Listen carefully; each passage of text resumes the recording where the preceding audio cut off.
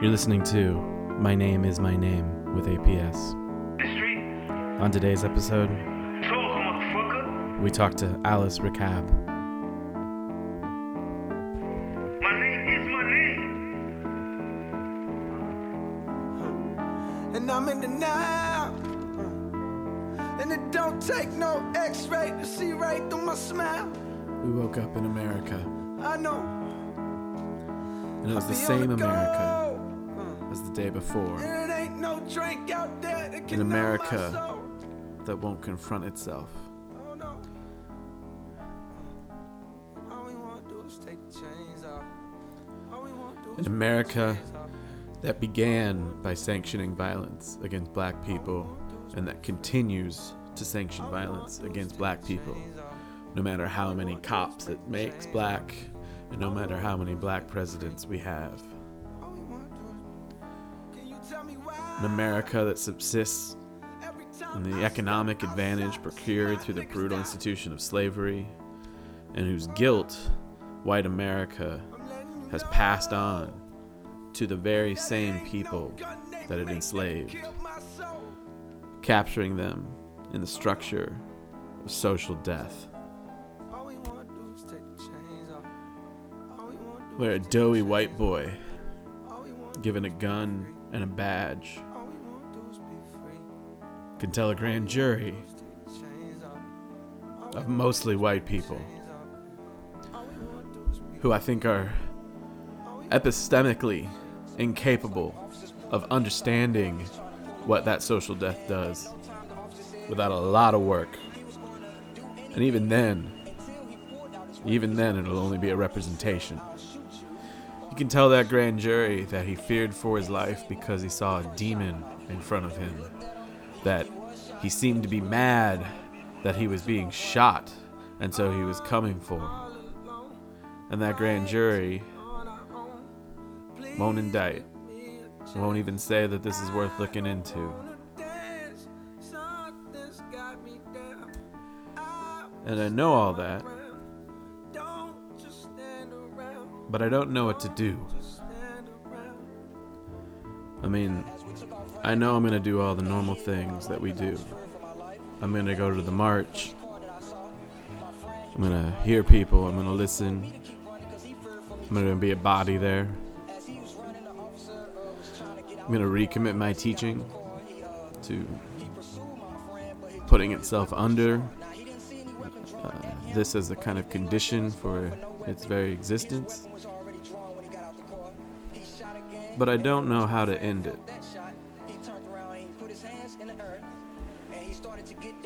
I take very seriously the strange miscitation of Césaire that you find in Fanon's Black Skin, White Masks, where he says that the only thing in the world worth starting is the end of the world.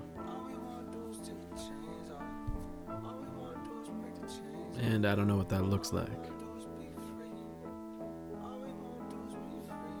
I'm very sympathetic to people who look to armed struggle, though it's hard to see that a victory is going to be happening there. While I certainly do not follow the media's narrative on property damage, last night, after the grand jury decision came in and MSNBC was filming the first cop car who had its window broken out, you know, they kept a camera trained on it like it was a child. And, you know, I don't give a fuck about a cop car. I don't care about any of the cars that were burned. I don't care about really even the businesses. This notion that Little Caesars, that we should be sad about Little Caesars being burned down, that this somehow is a symbol of work that is worth doing. You can go on Facebook, and I'm sure your racist aunt will have something up there saying something about how they burned down the place where they had a job. Well, who the fuck wants to work at Little Caesars? I understand all of that anger, the expression of that anger, as a manifestation of the world, as a showing of what the world actually is, the world that we have made as white America. I've been really impressed with the Brown family throughout this ordeal. I can't imagine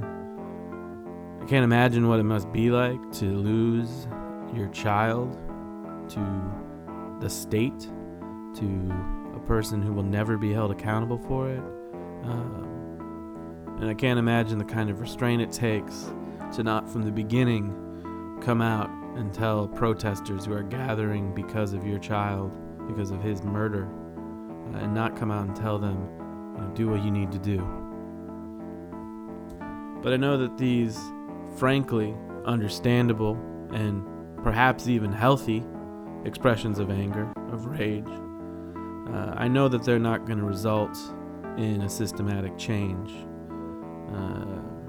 And I don't know that a systematic change can come about through armed struggle, because I think the state will kill everyone, quite frankly. And those it doesn't kill, it'll lock up and deny them status as political prisoners. But I'd understand it. I get it.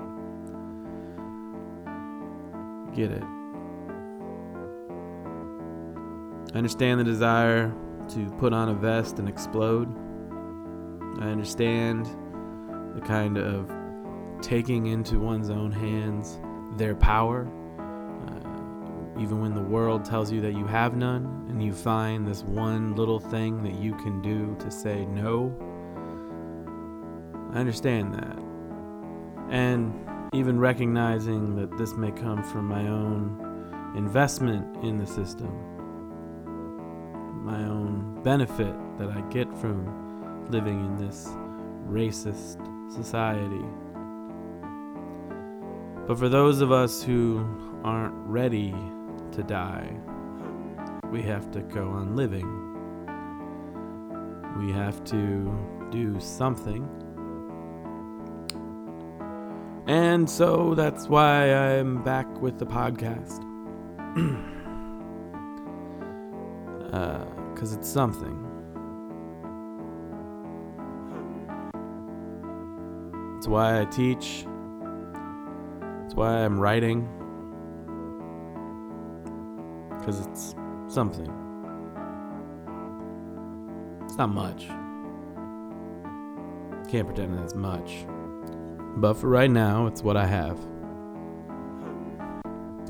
And so on today's episode, I'm going to play you an interview that I did with Alice Racab, a friend of mine who is doing a PhD at Kingston University. She engages with some of the theories that I'm engaged with, like Laruelle and other people in the French philosophical tradition. But she's also doing some very interesting dialogue with art.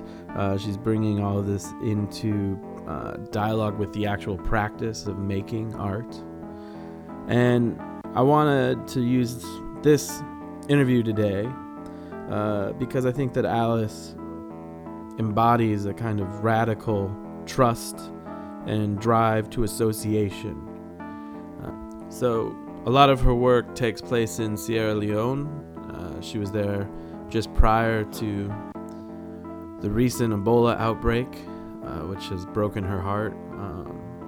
She's told me on a few occasions now. She's very worried about her friends there. It's very difficult to get in touch with them. But she does a lot of work in Sierra Leone. And there she creates a kind of art practice that's not about exploitation. It's not about taking, the subaltern as an object for art, but she enters into a collaboration with them in ways that are informed by Laruelle and point towards where I think he's helpful for thinking through these sorts of tactics. But that also displays a kind of fearlessness that drives her work, that is frankly really inspirational to me. I'm gonna turn it over to the interview now. On the Tumblr site, you'll find links to a video that she made with a Sierra Leonean comedian named People Pecan. You'll also see in that same link a video of me talking about Laruelle's theory of non-Marxism, because we presented together on this in Dublin. Her film, though, is fantastic. I think that there is something truly special going on there. There's a kind of movement towards the end of the world, if you will. And some of that comes out of her experience as a mixed race person living in Ireland who passes for white, but who sometimes experiences anti-black racism. And some of that comes out of her experience of speaking Creole, the kind of Creolization that you find in the post-colonial situation, a wild creativity there, a form of resistance ultimately, and one that I think theorists and activists need to listen to. Perhaps we need to put ourselves under that condition for doing any of our work. All right, with that, here's Alice Racab.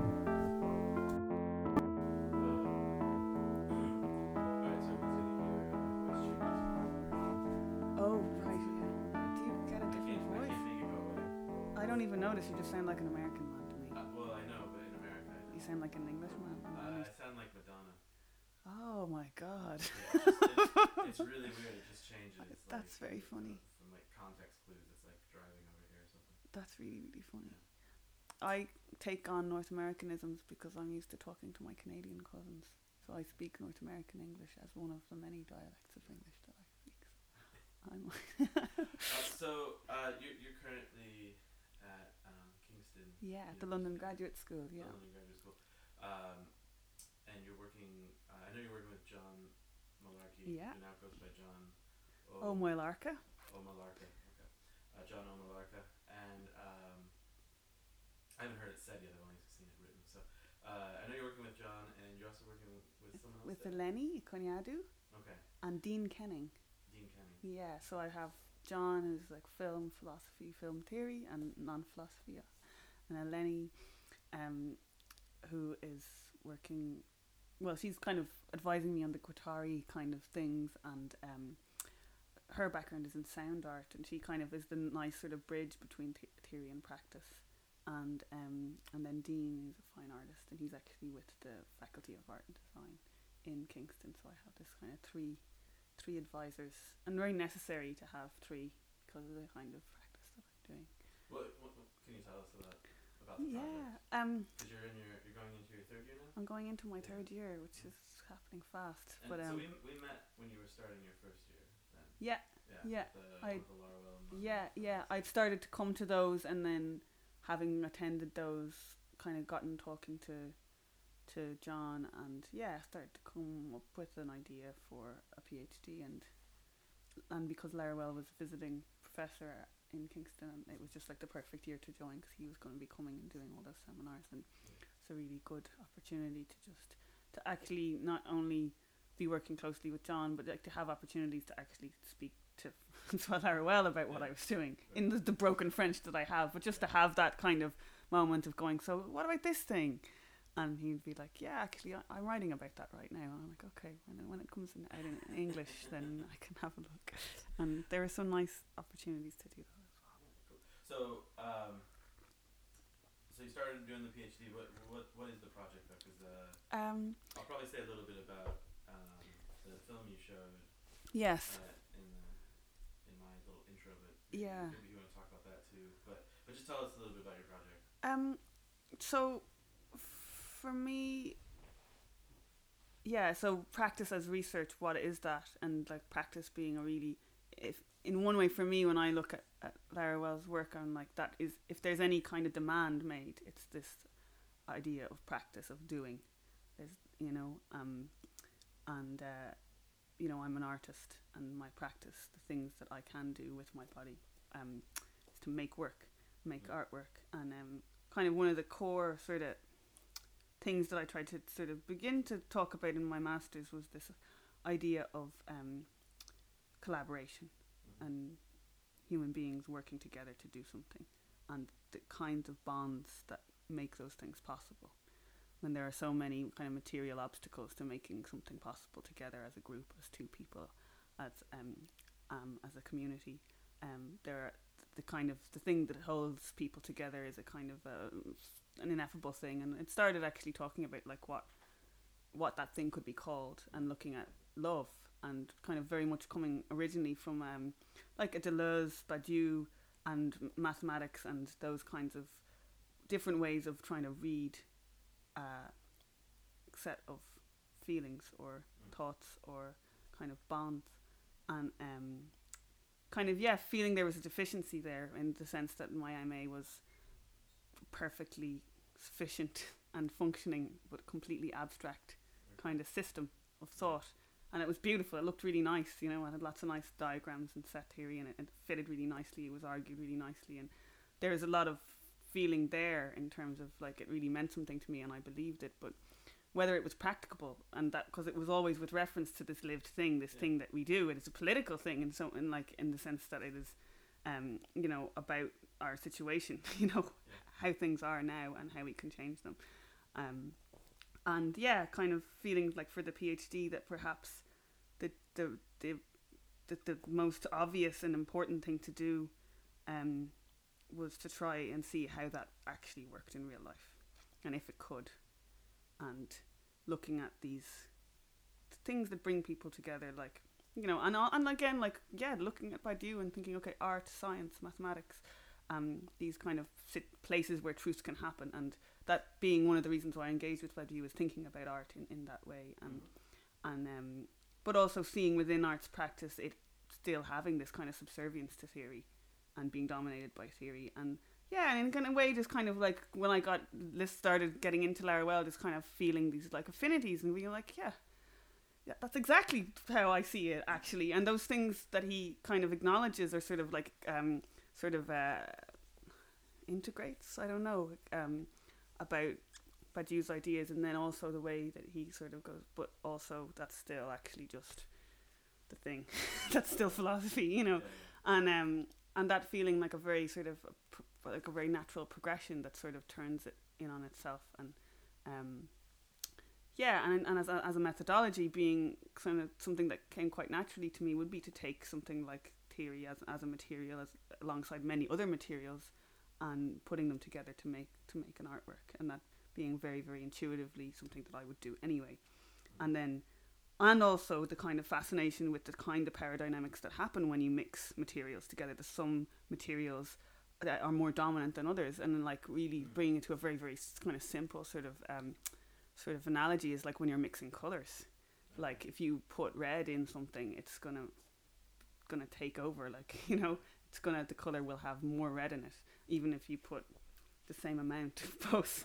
If you mix red and white together, you know, the white it's going to be more red than it is white, and kind of looking at those and there's things that are almost intrinsic to the properties of these materials that make them more kind of potent or dominant or visible in certain registers, and and sort of looking at how theory in my work was working, and the kind of sometimes being dominant. Yes, and how not necessarily making a judgment on that, but seeing like what the investment was, and how is that actually playing out in terms of an idea of balance, and then this idea of democracy, and that kind of being a really important sort of concept, and how to sort of work that out through something really simple like making something, and but making it complex by making it with somebody else. Because you can have these arguments inside yourself, but ultimately it's still confined to a single world, which is me. And then this idea of really where things get tested is when you have to sort of do it with somebody else, invite someone else to do it with you, or kind of propose an idea that isn't about me telling someone else do this with me. I'm not a director working with actors, but kind of saying, well, I have this thing that I'm sort of interested in doing, but I really like what you do, and maybe the thing that you do, the way that you think about this particular thing that I'm thinking about, and when we put those things together, that could make something that's better than either of us would come up with on our own. And these kind of really simple, just kind of proposals, or how to sort of, and once you sort of try and work with a group, everything that you believe becomes kind of tested, because it's no longer a closed system, because you've opened it up, and you've kind of relinquished a lot of control, and you're kind of no longer sufficient in yourself. In fact, you're completely deficient, and in a way, turning to working with groups is about sort of seeing a deficiency in the way that you think, or a limitation within your own within your own physical self as well, but in terms of your capacity to think through and past, and into a kind of a problem or a space. And that was sort of where the idea of collaboration kind of became central to a practice, having looked at the idea of collaboration and congregation of subjects or individuals around an indiscernible object of desire, being sort of the idea of what the master's thesis was about, and then kind of going, but what is that, and how does that actually, what does that look like, and does it really work? And when it works, it isn't going to be a perfect set of intersecting circles. It's going to be much more complex than that. It's not going to be flat. It's not going to be two-dimensional. It's going to be really messy. And kind of seeing, and those just being hunches, and kind of going, really the only way to know is to do it and to practice, to create a project, or to create a scenario, or to sort of try and make a certain set of things possible. And so your PhD has this kind of theoretical element that's coming a lot from Laruelle, and then you also are doing practical work in like Sierra Leone, right? Yeah. That's kind of the conjuncture, or the situation that I've chosen to kind of go to. And I guess there's a lot of reasons why I chose that particular place. Some of them are just really personal ones, because I have a connection with Sierra Leone from my family, and I have a particular kind of resonance with the popular culture there. And it's like, it's something that felt really natural. Like, it's just something I wanted to do for a really long time, was to work particularly with this group of comedians called Stars Combined there, but also being aware that there's a kind of it's like a kind of a subculture of performing comedians, and looking at the kind of images that they generate as part of their work, and seeing how they immediately are hugely sort of attractive to contemporary art. You know, it looks like Ryan Trecartin, or, you know, and it's kind of echoing a lot of these really, really, really kind of studied and kind of affected and nuanced sort of images that contemporary art produces, that is completely kind of plugged into like capitalism. But this is like something that looks very like that, but is coming from, or in a sense I read it that way because of where I'm coming from. And when I present it on the platforms like of contemporary art and in galleries where I work, or those kind of circulated in those circles, it's read as that. And when I kind of talk about how it isn't actually that brings up some really, really interesting kind of discussions. And so going to Sierra Leone to kind of to work directly rather than kind of remotely with this group, where I'd found one of their films and spent time tracking them down to get their permission to take it as a found object and use it, but through translating it, or through taking particular sections of it, and making things that responded to it, and kind of working like calling it a remote collaboration, because we didn't actually see each other. They knew that I was doing this, and then finally kind of bringing that collaboration to a person-to-person thing, and the risk involved there, and would it actually work, or am I only able to work with their material as a kind of something that's separate from them, that isn't them, or can I work actually with them as producers and thinkers and makers like me? And So that's kind of what the project and what you would have seen yesterday is kind of a manifestation of trying to make that real somehow, and what actually happens when you do that. So translation's a big part of the project then. Yeah. It's kind of about like this sort of how to communicate, like when you're not just dealing with yourself and your own kind of systems of logic, and you are kind of, when you're reaching outside of that, even if you speak the same language as someone, there's something that sort of has to happen there. It's negotiated, and you have like a certain set of tools in front of you that you can use to try and communicate. And like when you're making like an artwork or something visual, you don't just have the spoken word, the written word, you have a set of visual languages as well,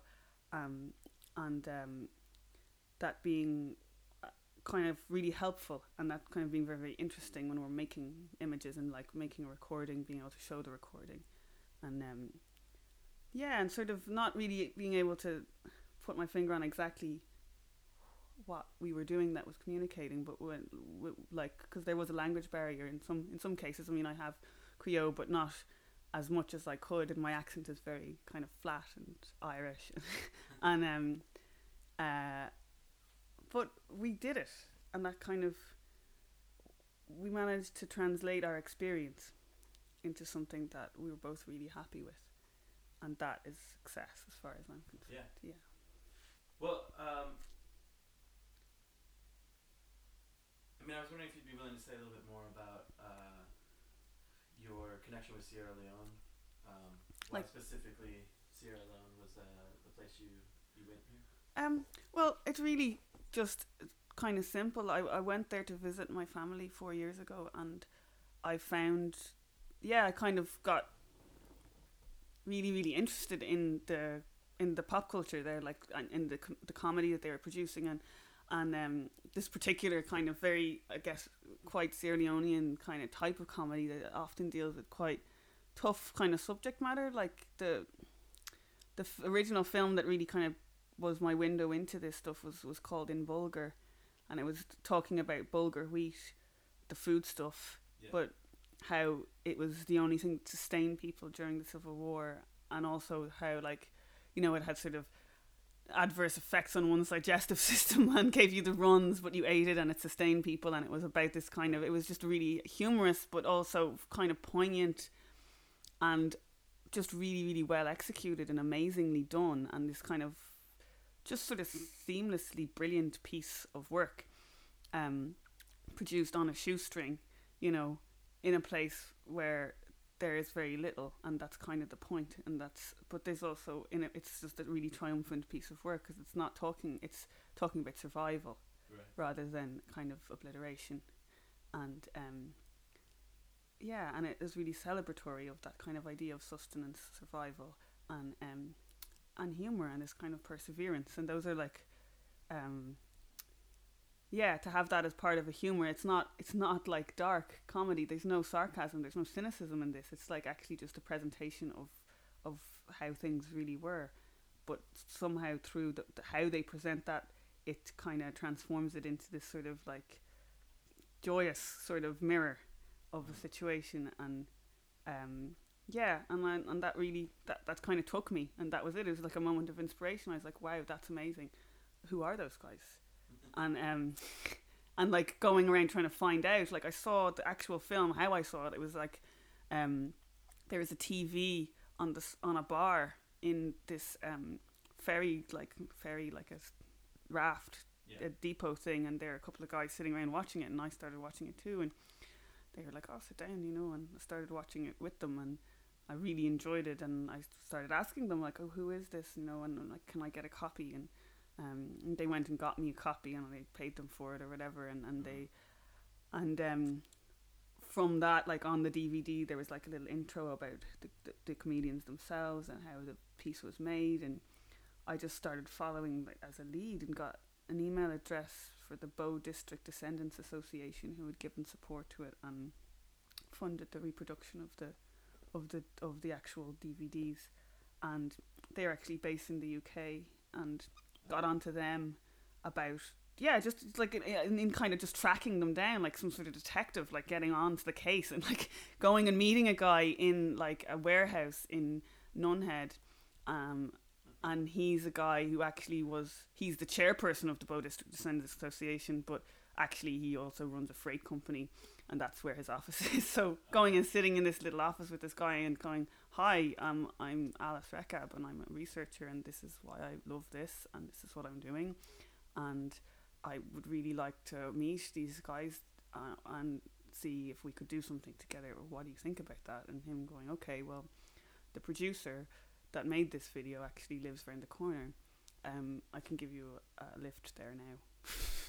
And that kind of moment of trust of going, okay, guy who I've just met, I'm going to get in a car with you and you're going to drive me to a flat block, and at the top in that flat I'm going to meet the guy, the producer, and kind of making a decision that yes, I was going to do that. So there's these kind of moments of sort of making a choice to trust or not to trust, and these being like really kind of profound choices, and that really like, yeah, because I am a young woman, you know, and I'm on my own always. I do everything on my own, and I'm going to meet guys that I don't know, you know, and I'm just going and doing it because I'm pursuing this thing, and there's a kind of like the risks are really, really obvious in one way, but actually when like I always like immediately I felt immediately guilty that I ever even considered that anything could have happened to me, because these people have been so amazing and looked after me so well, and I've never ever felt anything except like just I'm kind of overwhelmed by how generous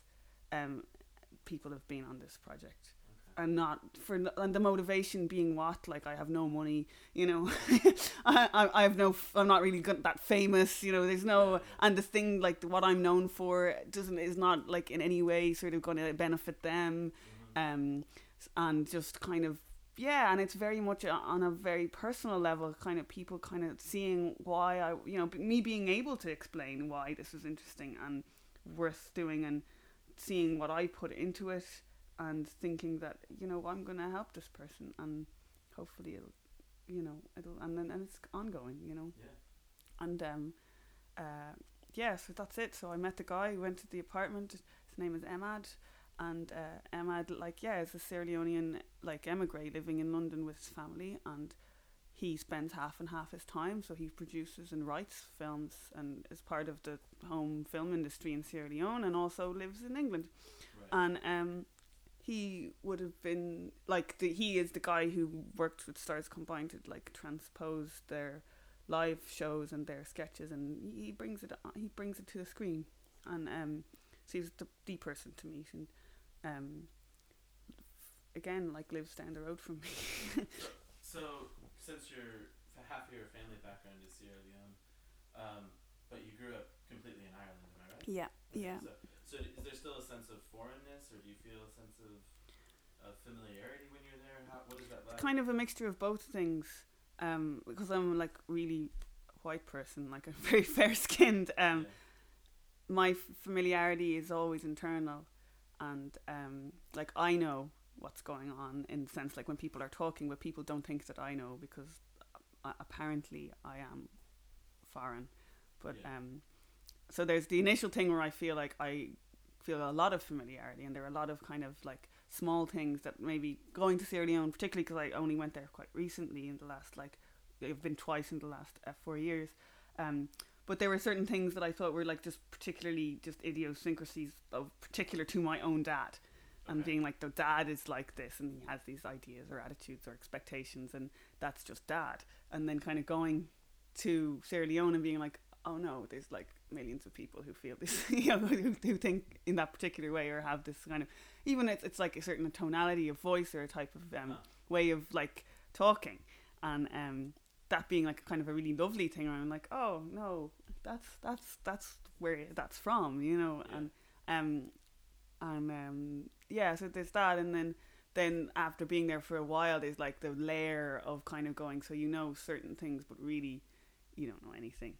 And like the familiarity kind of having a limit, and kind of more kind of realizing how heavily cultured I am in being an Irish person. Like really my thoughts and feelings aren't in Creole, you know, and it's not just about a language, but it's about it like a kind of a style of thought, like a kind of a way of thinking that happens in languages. Like, and I'm bilingual because Irish Gaelic, so I know what it feels like to think in another language and to really dream in another language, and like to speak, to have like to sleep talk in another language, and I have that as an experience. So I kind of really felt the difference. It's like, yes, I understand Creole very, very well, and I can speak it, but when it came to trying to speak concepts, like talk about particular concepts that I've only ever experienced in English, in a like a really, really like sort of cultivated, educated kind of milieu, trying to then sort of talk about those things that are supposed to be talking about real life, you know, because that's what theory and philosophy are always trying to say, that they're talking about our human condition, and then actually trying to bring those to a place where it is lived and we're trying to talk about it, and then not the language is completely useless, and then kind of going, but no, really, what does that really mean when I'm talking about, like, what does even collaboration, like, what is that, and how do I talk about collaboration and actually describe collaboration, or an idea of commitment. You know, how do I actually talk about what does commitment really mean, and how do I not use the word commitment but actually describe commitment to someone?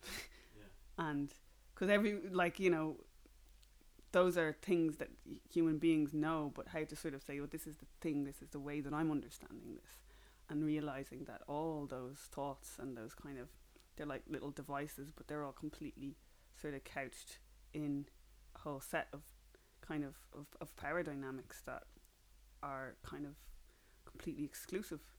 And if if they're going to be utilized in any way, like these tools or these devices are going to be useful in any real situation, that this kind of, they have to be kind of reprocessed and applied to a really particular conversation, to be able to give an example to someone, or to talk about this particular thing that we're doing and why this is important to me, and to try and make a situation kind of plausible where someone can say, well, this is actually important to me, and sort of be able to negotiate that. And I don't know if that makes sense. No, it does. So I am a little curious about if you could say a little bit more about your Irishness in relationship to some of this stuff. So you just said that you see yourself very much as an Irish person, or you at least when you're in Sierra Leone feel that way. Has it always felt that way in Ireland as well? I think that like identity like that is a really fascinating thing. It's like in Ireland, well, because I'm white, like I appear to be a white person, I've always integrated very, very easily in Ireland. And also my parents' decision to send me to immersion school so that I would be fluent in Gaelic, and those decisions have all made it easy for me to identify, but always knowing like that not everyone's dad is black, and you know that like I guess the really early kind of realizations of my difference were like when like my grandmother only spoke in Creole, and I always understood her. And I remember having like a friend over from school, and she was in the house and she was talking to us, and she went out of the room, and my friend was like, I don't even know, what was your grandmother saying? And I'm like, what? You don't know what she was saying? She was saying this, like, what? That's English. And they were like, no. And like realizing that, no, that's not English. Because also the thing about Creole is that it's like it's a dialect, you know, and there's lots of English in there. And to me, it just sounds like English. And I can hear the English in it. It's like the other thing. It's like just another way of thinking or speaking English. And that's attitudinal rather than, like for me, it's just more like there's a Creole attitude, there's a Creole way of reading the world or explaining things, and that's because it's a hybrid language. There's lots of English there, so it never really felt different until I was told that it was, and then kind of learning that lesson again when I go, and I'm like kind of very much embedded in Sierra Leone, where I'm there for a long time, and I realized that I don't know how to think. I don't have that Creole attitude. Okay. I can understand it and I recognize it, but I can't like ape it very well. And when I try, I feel kind of disingenuous to myself. And the comfort that I have is with the voice that I have and the way that I think. Right. And that's kind of, I think that was like, that was one of the... Well, and so you speak Gaelic as well. Why did your parents decide to send you to an immersion school? I think that they thought that it would be good for me. uh, that yeah, I mean, I think my mum, I think, always liked the Irish language. My dad, Are they Irish speakers? no, Okay. neither of them. My dad tried to learn, actually. He went to like grown up school for learning Irish, and my mum has some Irish, but I think it was like aspirational. I think would probably be the right way of describing it, because it was about me having something that they didn't have. And like in my father's case, like having a sense of belonging to a country or to a culture, and in my mum's case, having like an ability to express yourself in what would be our native language, really. Because Ireland, that was another thing that became really apparent, is that Ireland is really post-colonial in not in the same way that Sierra Leone is, but there are certain things that happened there that I heard about there that reminded me of Ireland. Like, one of the biggest problems with tackling the Ebola crisis there at the moment is this kind of inherent distrust of the state. And this kind of very anti-authoritarian thing where, like, in Kenema, the WHO sent in an ambulance to try and get an Ebola case out of there, and the crowd turned the ambulance over and beat the driver and, like, tried to run them out of town. And things like that would happen in Ireland. Like, if you drive the ambulance or the fire engine into Ballymun, that could happen. Like, this sort of, regardless of what the agency of the authority is, the fact that it's there is something that's completely rejected by people. And that felt like a really, like, very, very much a symptom of the kind of oppression and distrust that colonization kind of has on a people. And that lasts a very long time. Yeah, and it kind of gets weird over time. Like, kind of any kind of trauma that sort of sits in a body for too long, it gets kind of more fucked up than it was when it happened, and very, very difficult to undo. And it's like the antidote is very difficult to kind of to formulate. And I think that in terms of what we were talking about yesterday, about this idea of capitalism and kind of how Marxism has failed us, and the result of that being like the failure of capitalism never having any kind of an antidote, and those things being very much on the surface in Sierra Leone.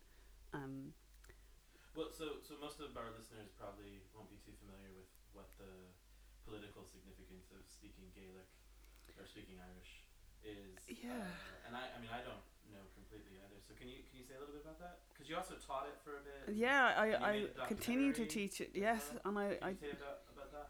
Yeah, well, I'm from the south of Ireland, so it's not as heavily kind of politicised for me to be a Gaelic speaker, and for my parents to elect to make sure that I was.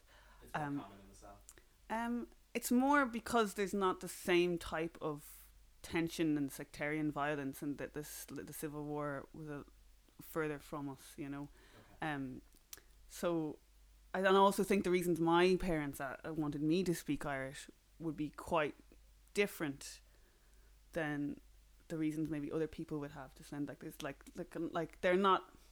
It wasn't like some kind of massive sense of nationalism or republicanism like that made my parents want me to speak Irish. I think that like I encountered a lot of that in the schools that I went to. Not in a sense of violence, but just a kind of a sense of nationalism and a sense of national pride. But for me, like, one of the most interesting things about kind of going through those schools is like separating an idea of being really interested in being engaged with a culture and believing in its kind of resuscitation and like kind of making it living again rather than just perpetuating it as it was. And so that being not necessarily the same as, you know, being a nationalist and the kind of exclusions that might have. It's like, I am Irish, I am not English.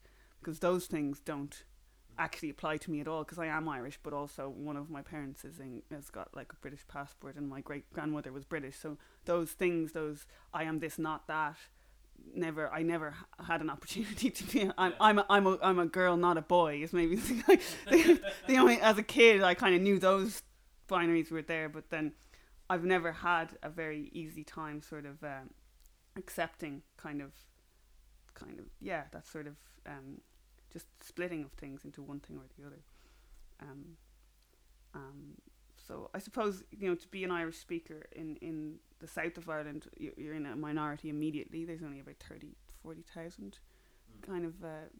I'm not even an indigenous speaker. I learnt Irish, but in terms of like where I did the documentary, that was in small kind of Connemara in the rural west of Ireland, where there's still indigenous speakers and people never stopped, in the sense the kind of cultural cleansing of Irish never really took off there. People stayed speaking Irish, and the dialect they speak there is like very, very distinct, whereas the Irish I would speak is kind of it's called Standard Irish. It's like when the Gaelic revival was happening and when there was a revolution in Ireland, and there was this marked decision to try and bring back our culture, like through bringing back our stories, but also teaching the language again. And they had to not reinvent it, but get printing presses to print it and kind of decide how things were going to be spelt.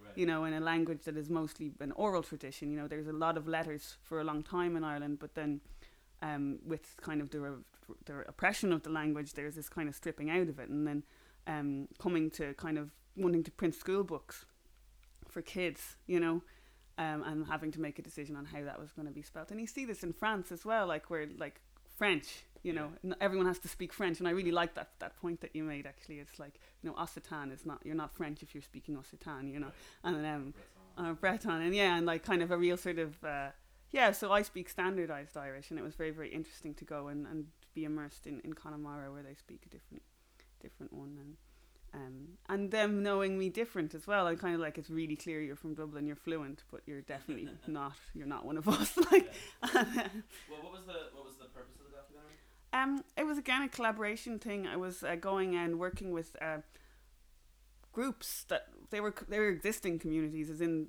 community part of the an Indigenous Irish speaking community, but even within that again, like the definition of community being, there was one of the groups I worked with was a group of amateur actors. And this is a group of people that come together and they do stuff together and form a community in that sense, and they do things. And so I engaged with them and started talking to them, and we made like a performance and a sculpture together. And another group of people, a community defined by the fact that there was like 3 old guys who were really, really highly skilled boat builders, and there were 3 like young guys like 11, 12 and 15 that were learning these skills from them, and they got together like twice a week and they built this amazing boat together. And they spent like a year doing it, and they launched it. And so they were a group, and I went and I was attracted to them because of the skills that they had, and also this like beautiful kind of learning thing that was happening, and this kind of instructional thing, but it's not top down. They were like shoulder to shoulder building a boat together, and the boat sailed, and they go out in the boat and they caught fish with the boat, and then they took the boat to a fair, and and that being just a really lovely thing, and just getting to know those guys. And we made a sculpture together as well that decorated the Heritage Centre, and they like, that's what they wanted to do with it, and that being something that was really, really nice. And like, not that like, and like my agency here being something that's kind of quite floppy and flexible. It's like I decide some things, and by decide I mean I propose and go, can we do that, and can the net be orange and not blue, and right.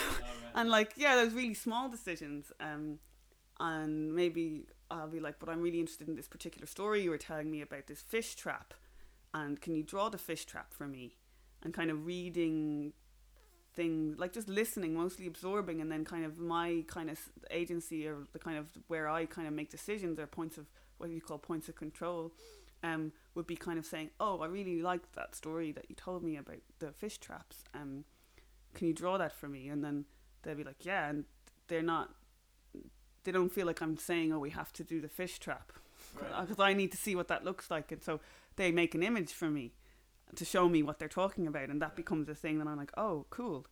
And I think that with that one, I was like, could we make that out of wood? And they're like, yeah, we can make that out of wood. You just get the steam, and it's like, it becomes this, it's really like simple, it's really, really simple, but it's about sort of making it easy, and not being really scared that it's not going to come together, or if I'm not in charge that it's not going to happen, and all these really like, tricky, delicate things. And you've done some other art pieces throughout Ireland. Can you tell us a little bit about your other art practices? Okay, so my personal practice, like when I'm not collaborating with other people, is usually consists of me engaging with something that's like outside the canon of art in one way, but it's also quite a common thing for art. Art does this, where they like art will go and take like a drawing of, you know, a comet and take that and bring it into a video and have someone write a song about that. I made that up there. I think I might do that. But yeah, so like one of the things that is kind of consistently interesting for me is this idea of natural formations and unnatural or man-made formations, and kind of how nature produces like particular types of rock, and then those things are left around and people find them and create stories about how that was made, and also how people in the past have produced like stone things that have no particular function but took years to make. In particular, I'm talking about a piece that I made called Petrosphere, which was referencing these massive, perfectly round granite things, sculptures, spheres, completely spherical, that have appeared in Costa Rica, huge ones in Costa Rica and little ones in Scotland, and they're just these kind of weird little anomalies, and but they look like these completely natural things called concretions that you find in Australia that are also like these round kind of boulders, and this kind of relationship between what people make with their hands and what the earth makes, and that being kind of quite a formal thing where it's about how the things look, and then also how I make these kind of replicas, and this idea of kind of mimicking nature, but ultimately failing that, and then also me being a natural thing, and so it's still nature, and that being there's something in that, and making, particularly the working with the hands, being this really kind of intentioned natural kind of process. And I try and approach that. Those things aren't gone from the collaborative work. In a sense, that's what I bring to it. So with the film, where the guy's making something with his hands and he's working with clay, and he found something in the ground, and those things are still there. It's not like this is my private thing that I don't share, and this is the thing that we do together. It's like it's all there. It's like everything that I do is available to the person that I'm kind of collaborating with. If they see a thing and they're like, oh, I really like the way that you work with clay, could we do a clay thing? It's like it works both ways. And also like, performance, and like, making an object do something that maybe it doesn't look like it should do, or using art as a thing, or kind of imbuing an art object with some sort of power.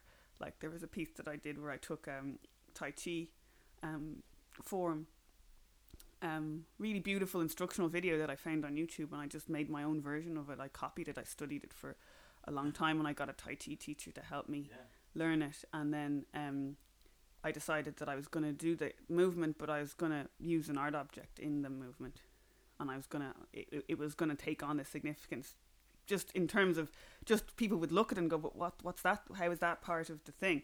And not really give there's no explanation. I'm not going to say this is magic or something like that, but you can just kind of go, oh, and that's sort of like, we do that all the time with objects. This is valuable and it does this, and you're like, no, it doesn't.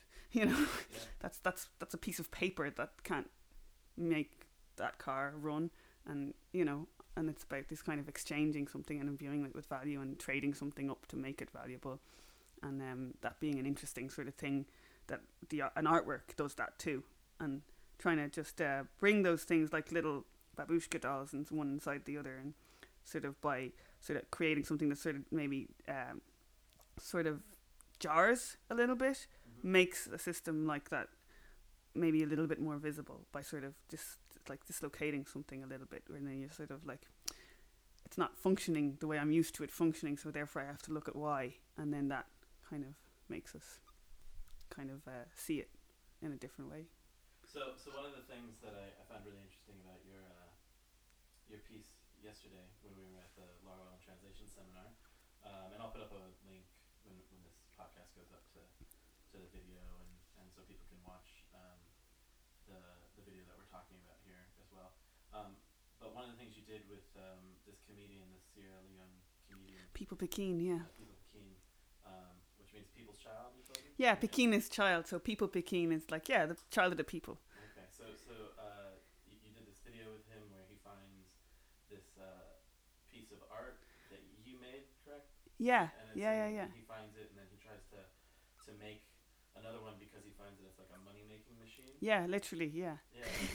Can you tell? It seems to me like you think a lot about the relationship between art and wealth, or the creation of the way that money gets spent in the art world. Where did that come from for you? Where did that?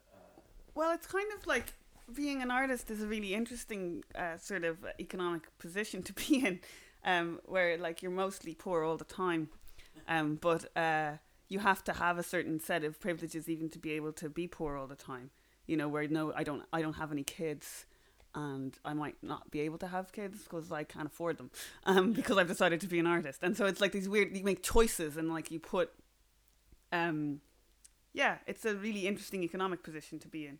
And then also you're always aware. It's sort of like I had there's really interesting workshops going on in London around the idea of doing an arts PhD in the first place, and why would one do that? Because what does it even mean?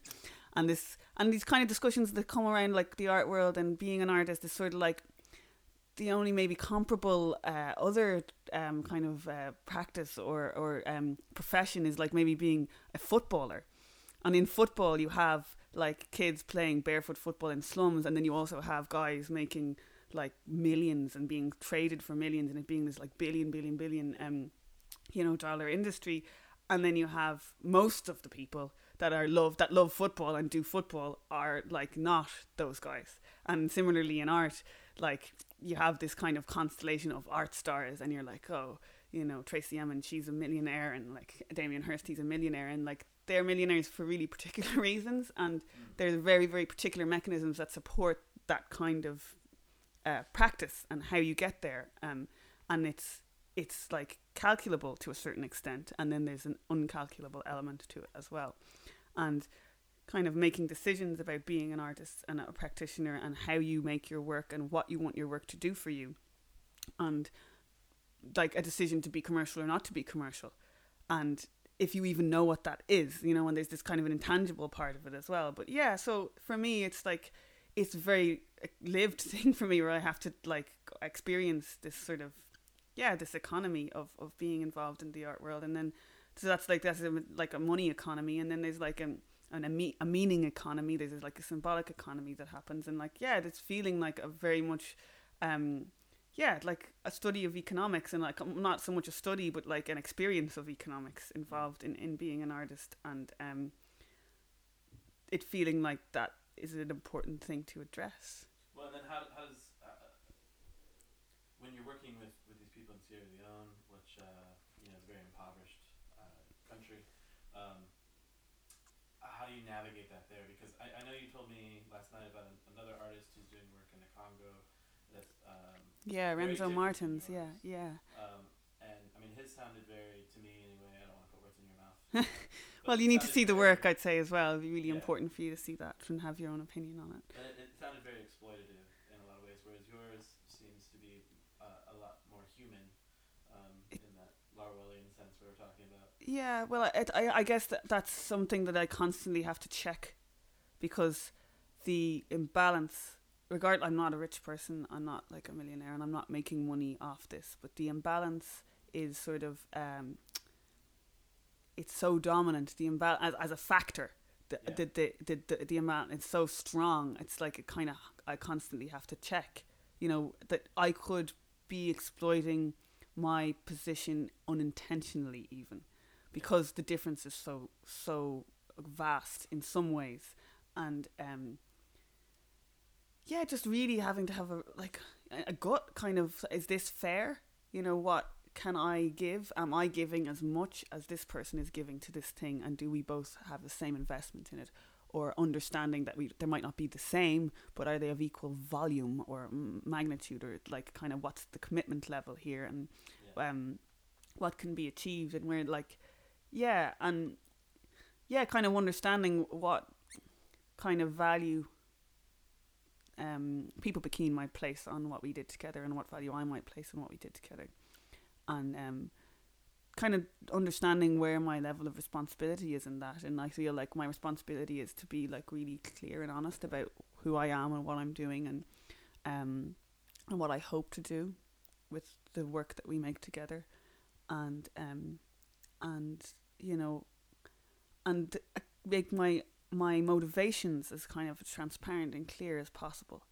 And if that is acceptable, then we have an agreement, in the sense, like, if you're okay with the fact that I don't have a lot of money, but I have this much, and we can do this, and I have one camera with this battery, and this is what I'm able to do, and these are the ideas that I have, and do you want to do something, you know? And just to be really myself, honest and clear.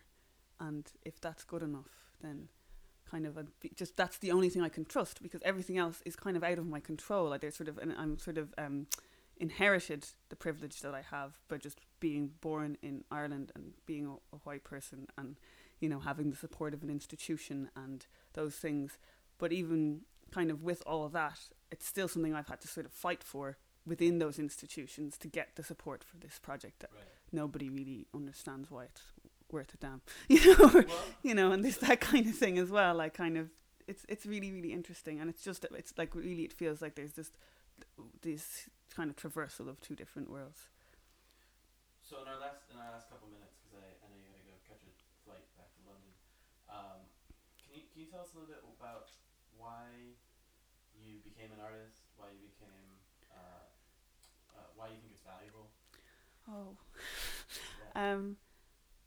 I wanted to be an artist since I was like 14. Probably, my mum would say since I was like an infant, because my mum is an artist, and that's the way that I grew up, I suppose. No one ever, like, my parents never told me what to do ever. So there was no, like, you should be this or that, and sometimes I wish they'd been more like that. Then I might be a doctor, and but I'm not. I'm going to be doctor of something else. But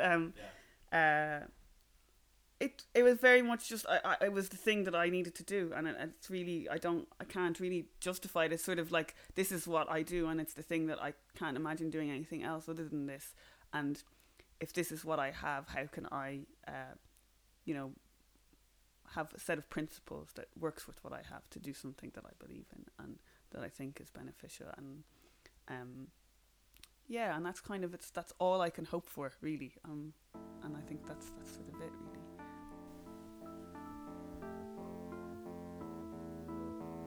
Thank you for listening.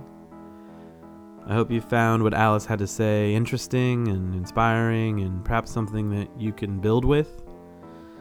I hope that you're angry. I hope that you are upset, and I hope that you can turn that into some way to associate with those who are angrier, who are in positions that make them angrier. This is J. Cole, Be Free, behind me. I apologize that there hasn't been a podcast in a while. Things have been kind of difficult work-wise for me. I had to take a little break from doing this because I had the Introduction to Non-Marxism translation had to be finished. It needed some work in the last stages. That should be out soon, though. And you know, writing these 2 books on Narwhal has also taken up a lot of time on top of teaching and trying to have a personal life. But those who, you know, listen to this podcast or who look forward to it, I don't know how many of there you are. I don't know if this is reaching anyone. But I want to thank you for listening. I want to thank you for thinking about these ideas and engaging with the people I bring on the show. If you think it's good, please, you know, recommend it to a friend. If you think of someone that you would like me to interview, please get in touch with me and make that recommendation. I'm hoping to have at least 2 more podcasts come out during this holiday season, so around National Genocide Day and Christmas. Alright, I'm gonna pack up now. Gonna go downtown. I'm gonna do something. I hope you guys do something. And when you're out there and people are telling you to calm down, police officers are telling you to calm down, the President of the United States is telling you to calm down, I want you to remember that his name was Mike Brown. And even though the state has sanctioned his murder, and the state left him in the street for 4.5 hours, his name is still his name. His name is on our lips. And remember that your name is your name.